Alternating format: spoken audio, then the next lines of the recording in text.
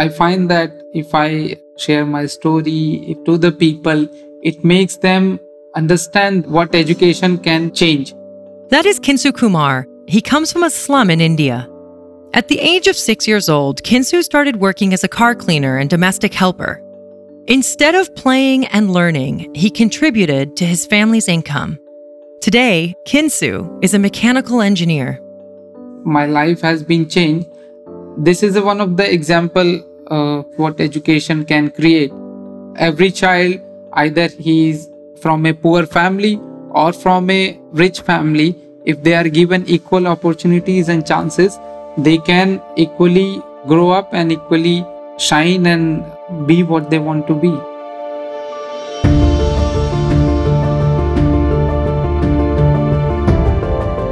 This is Finding Humanity, and I'm your host, Hazami Barmada. Through personal stories of courage and purpose, our podcast puts a human face on the most critical human rights and social justice issues facing our world. In each episode, we aim to educate and inspire you to take action, and together, to help create a better world.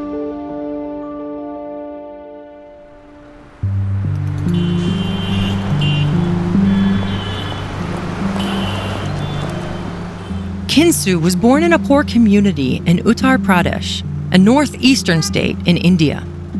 He is the eldest of 7 children. His dad was a taxi driver, and the family could barely make ends meet with the money that he earned. When Kinsu was a child, he helped his dad by cleaning his taxi. He also assisted his mother in cooking and looking after his younger siblings. While working at home, Kinsu remembers seeing other children on their way to school. They had books, they had a bag. Every morning they get up and I see them going to school with the uniform. And then I always thought that this is something which I would also love to aspire and go to school. Being isolated at home, Kinsu yearned for friendship. I never had friends at that age because all the children, those who were in school, they were more friends with each other. So I could never go mingle with them because they had their own groups with their friends who were going to school. So it was very hard to get involved with other children who were living in my neighbors. But even as a small child, Kinsu understood why he couldn't attend school. At the very early age, I also understand the limitations of my father or the conditions of my family. Like in Kinsu's case, poverty is a key contributor to child labor. There is no parent that will choose child labor for the children. That is Soledad Herrero. She is the chief of child protection in India for UNICEF. There is always some level of economic stress and pressure that leads parents to take those decisions. Some studies have shown that 1% of increase in poverty leads actually to an increase as well of around 0.7% in child labor. A lot of people hear the word child labor. What does child labor actually mean? What is considered child labor? It's actually a great question because child labor is much more complex than what it sounds. Foremost, because not every working situation of a child is considered child labor. There are children that are in employment and it's actually legal. But when we talk about child labor, we are talking about situations in which the labor and the working is going to lead to the child being put at risk, the development of the child being compromised, and also the education opportunities for children to be hindered. Soledad explains that the consequences of child labor can be detrimental, not only for the children, but also for subsequent generations. Child labor has a very strong impact on the health of the children to start with. There are estimations that calculate that around 22,000 children are killed at work every year. And of course, the physical injuries and disabilities might also be accompanied or are highly likely to be accompanied by trauma and distress that are going to survive and accompany the child during their adulthood as well. It has a tremendous toll on the development of the children. Even in the best case scenario where the child might actually attend the school, the actual learning or the grade completion is likely to be extremely low. Unfortunately, child labor begets child labor and perpetuates intergenerational poverty. The chances of parents that were working when they were children making or leaning towards having their kids working when they are children is much more likely because they didn't have the education and because perhaps they are not fully aware of the opportunity cost that putting children into child labor is going to take. By perpetuating poverty, child labor also affects economic development. We need to look at child labor not from the perspective only from the individual violation, which is bad enough, but also from the cost that it has to societies, countries, and economies. Child labor, at the end of the day, it undermines the social capital of a country, depriving potential workforce to achieve their full potential and leaving part of the workforce that are children highly unskilled. It has been found by some studies that for every dollar that you invest in stopping child labor, you will get a return in investment of around $7. So we are talking about sevenfold return in investment when any government or any country commits to ending child labor. Despite this, it is estimated that there are around 152 million children engaged in child labor. That is nearly 1 in every 10 children around the world. Around 70% of children engaged in child labor work in the agricultural sector. The rest are involved in the services and industry sectors. However, because a great amount of child labor takes place in private settings, it is not always easy to identify. What is a child helping their family business, or what is a proper child labor? It is not oftentimes clear, and obviously it makes the recounting of child labor much more difficult to be asserted. There is one area in which children get involved and work that is particularly concerned, especially for girls, which is the domestic service. It is probably one of the most hidden, unreported, and less understood sector. Some of the other sectors, which is part of the worst forms of child labor that are also types of exploitation that are particularly concerning, that are also prevalent and are in the darkest sides of societies and situations, like the issues of commercial sexual exploitation and also the use of children for fighting by armed groups, basically. Children living in countries affected by armed conflict are especially susceptible to child labor, with an incidence of 77% higher than the global average. We also know that child labor often leads to more human rights violations. Child labor can be a form or can also lead to much worse forms of exploitation, abuse, and even violence.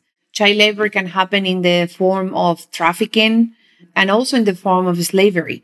It is estimated that around 20% of the victims of forced labor and slavery in the world are actually children. And it's also estimated that there is at least 1 million children that are victims of commercial sexual exploitation.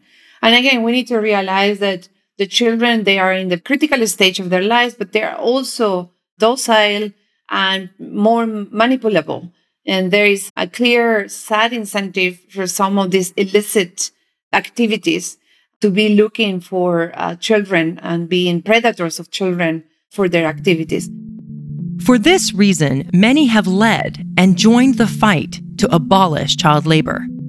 Bachpan Bacho Andolan is a movement in India that campaigns for the rights of children. It was started by Nobel Peace Prize laureate Kailash Satyarthi. India have at least 50 million children working in full-time jobs. It's a denial of childhood, and that is unacceptable. Kinsu's father came in contact with the movement through a march they organized. 180 members of the Indian Parliament participated in the 15,000-kilometer, 115-day march across the country. That march has not only impacted my life or my dad, but also it has changed the future of millions of children of our country. And that's because that march was organized for the making education as a fundamental right. That march and subsequent efforts by the movement resulted in the Rights of Children to Free and Compulsory Education Act. The act, enacted in 2009 by members of the Indian Parliament, makes education for children between the ages of 6 to 14 compulsory and free. But the march also had an impact at a personal level. It encouraged many families to enroll their children in school. After learning about the impacts of child labor, Kinsu's dad decided to send his son to a rehabilitation center. Kinsu was 7 years old when he left home to go to Bal Ashram. He feels lucky because it wasn't too late for him to have a healthy educational journey. But that wasn't the case for many of the children that he met there. I have met children who have even problem with words. They don't have very much words to express what they think or what they see, because the circumstances they have lived, or they were bonded, or they were trafficked, or they were kept at such places where they could hardly express themselves or speak with other people. While staying at Bal Ashram as a child, I have been with them and listened their stories, and it was very hard for them to even come out from that trauma or come out from their past experience. At Bal Ashram, Kinsu and other children had the opportunity to develop their skills and to recover their childhood. After coming to this place, they are free to laugh, they are free to cry, they are free to fight to each other, and they can learn anything they want, they can go to school. Most important, we all get to know about our own rights, that this is wrong, this is right, this is something nobody can do with us, nobody can make slave to us, nobody can force us to work. At Bal Ashram, Kinsu learned that child labor goes against international law. The practice is condemned by the United Nations Convention on the Rights of a Child, the world's most widely ratified human rights treaty in history. The International Labor Organization also prohibits child labor. One of its conventions requires states to eliminate the worst forms of child labor. Another mandates them to establish a minimum age for entry into work, and is the first ILO convention to be universally ratified. But that doesn't mean that child labor is on its way to eradication or even a major reduction just because governments have ratified the convention. That is Jason Judd, Executive Director at Cornell University's New Conversations Project, which focuses on improving global labor practices. They have to then figure out how they're going to write that into national law. That's not particularly hard. And then they have to figure out how they're going to implement it and what they're going to do to enforce it at the workplace level, how they're going to do that in the formal economy, how they're going to do that in the informal economy. And there's a little too much emphasis on ratification of conventions. While that's important and getting the legal framework right is important, just as important is what follows: the implementation of the law, the enforcement at the workplace level, and that includes not just places where it might be easy to see in a seafood processing or an apparel factory, but in places where it's harder to see, where families are working informally, and especially in agriculture, which is where we see most of the child labor around the world. Because many of the goods we consume are often the product of child labor, global corporations also bear the responsibility. The U.S. Department of Labor identified at least 148 consumer goods in the United States produced by child labor. The list includes clothing, beef, sugar, bricks, coffee, and other products originating from 76 countries. Consumers acting on their own can only do so much. It's incumbent on the big buyers running these vast global supply chains to pay attention to the right things. And that includes child labor and the worst forms of child labor. They have to make sure that their suppliers understand how important the issue is, and then they have to verify that there's compliance. And when there's not, there have to be consequences. The relationship between the governments, the big buyers, for example, Nike, H&M, Walmart, Costco, the relationship between those big buyers and the governments and their suppliers in these individual countries is enormously important. When looking into solutions to child labor, we must also address the root causes. They're not magic policies that will eradicate child labor unless we look at the socioeconomic and root causes of child labor continuing to happen. That is Soledad again. So when we talk to solutions, the most cost-efficient measure, priority intervention that we should look at is education. So the antidote for child labor, or the first antidote for child labor, should and must remain providing education opportunities. Education opportunities that prioritize those children that belong to the most marginalized communities. Education opportunities that provide also opportunities for those children that were out of the school, that dropped out earlier, to catch up. And also education opportunities that can also involve in education learning those children that were not able to follow the formal education path. Stopping child labor is absolutely critical, not only because it affects the morals and the human rights of individuals, but it will hinder and interrupt the growth and the achievement of the full potential of children that at the end of the day are going to become adults. It's going to become a child that spends his or her childhood in child labor is going to become a liability for their family, a liability for their society, and it's going to only lead to more poverty and more child labor in the future. Children are going to become parents one day. It's going to perpetuate intergenerational poverty. It's going to hinder the social fabric of any country, and it's going to make communities and societies having opportunity cost in terms of what is the potential and what is the possibilities of turning these children into productive members of society. Kinsu is a living example of how stopping child labor can benefit our society. After being at Al Ashram for 6 months, he enrolled in school and went on to become a mechanical engineer. In college, he started an initiative to tutor children in neighboring villages. Kinsu has also testified as a former child laborer at international congressional hearings and has become an ambassador for the rights of children. People say that children are our future and we should look after them, but I believe that they are our today and we need to look after them today, and then only we can have a good future. If we are doing something for them, either it's society or me or the people or the government, it's not we are doing any kindness or mercy to them by helping them. It's their own rights, and it's our collective responsibility that we should look after them, and we should see that no childhood is taken away from a child.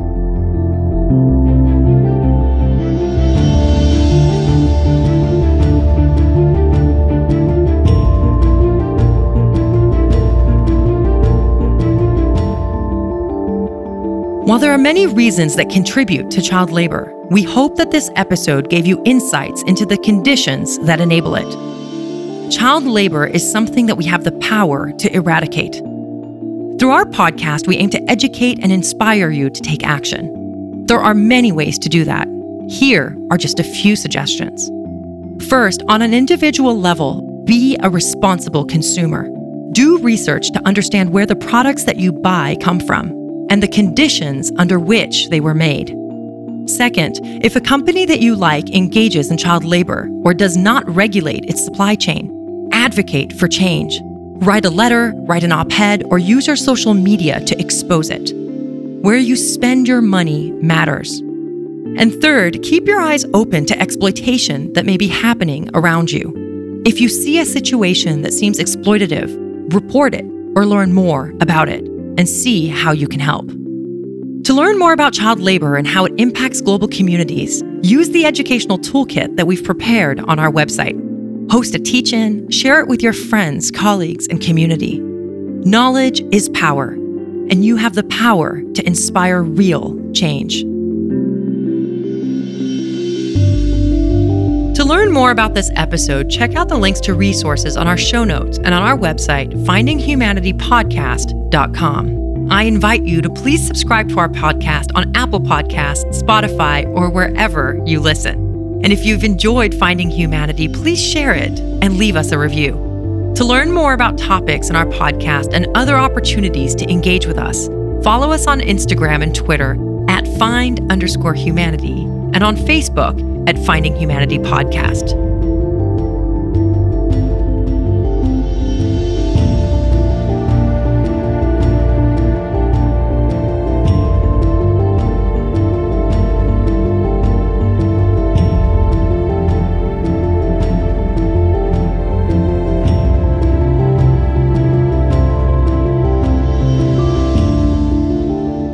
In our podcast, we cover pressing and at times controversial social and political issues.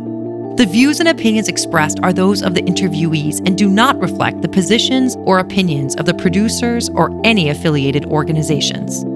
Finding Humanity is a joint production of the Humanity Lab Foundation and Human Group Media. Our executive producer is Camille Lorente. Associate producer is Fernanda Oriegas. Assistant producer is Diana Galbraith. Associate production, policy, and research by Martina Vanat, Aisha Amin, and Carolina Mendica. Mixing, editing, and music by Maverick Aquino. For this episode, I'd like to thank Kinsu Kumar, Soledad Herrero, and Jason Judd. I'm your host, Hazami Bermada. Thank you for listening, and I look forward to seeing you on our next episode.